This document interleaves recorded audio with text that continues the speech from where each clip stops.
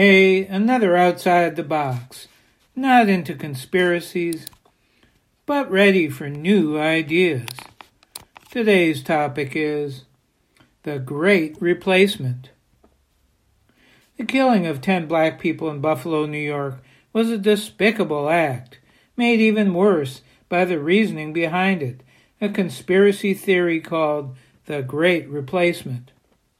The Great Replacement, also known as replacement theory, is a white nationalist, far-right conspiracy belief.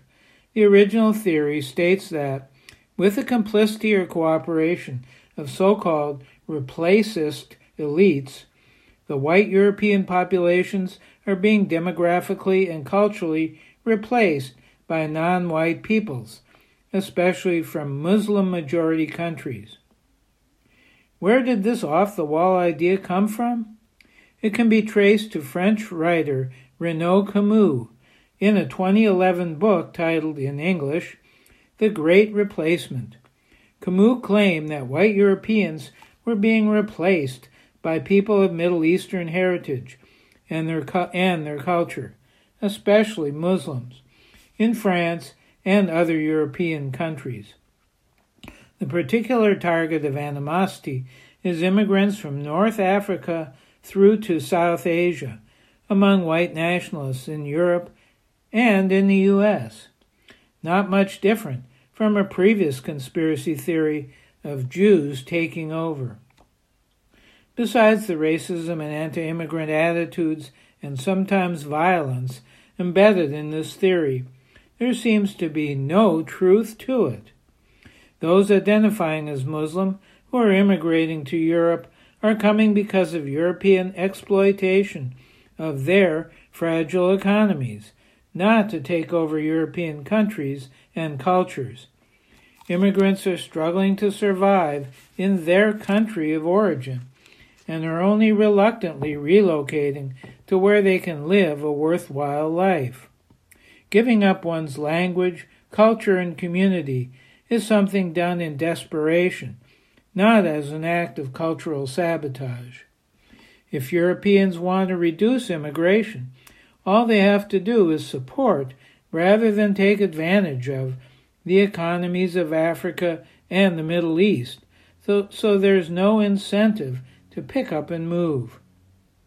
Unfortunately, the Great Replacement has been embraced by about 1/4 of French residents and almost half of those who are part of the Yellow Vest movement of 2018 and 19 against high fuel prices and income inequality. Over 60% of French residents in a recent poll thought the replacement would happen, even if not done intentionally. In this country, about 1/3 of all U.S.ers believe there is a conscious effort, quote, to replace native-born Americans with immigrants for electoral gains, end quote. The U.S. is projected to be a majority-minority country by the early 2040s, meaning that whites will be less than 50% of the total U.S. population. But there's a big difference between demographic changes that are by design and intentional versus what is happening because of world economic, social, and environmental conditions. People are moving because they have to, not because they're part of a strategy of seizing political control. While there's no indication that an intentional Great Replacement is taking place, maybe it's not such a bad idea. After all, could a predominantly Muslim society do a worse job than a predominantly Christian society has done over the last few centuries? What have Christians and a Judeo-Christian value system gotten us? What have white Europeans done to our planet, its humans, other creatures, and the environment, good and bad, over the past few centuries?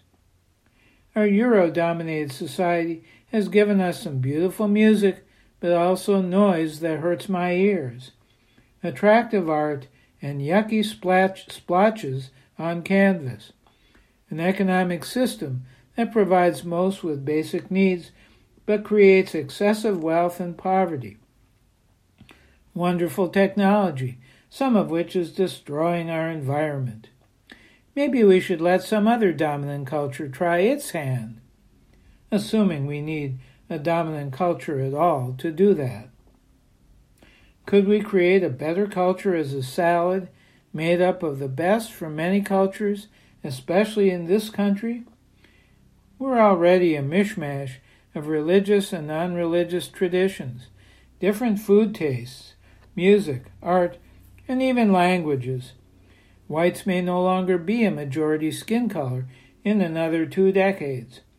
Let's embrace, not push away, this opportunity to create a more vibrant and colorful society.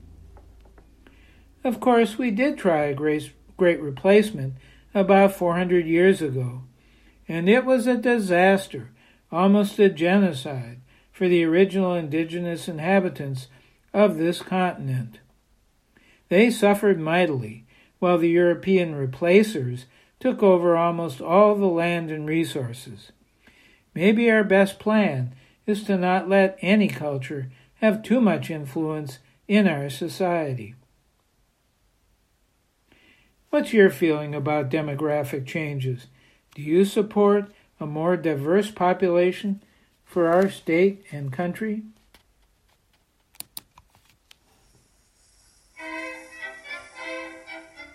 I'm Larry Danziger, hoping for a salad with more ingredients, not fewer.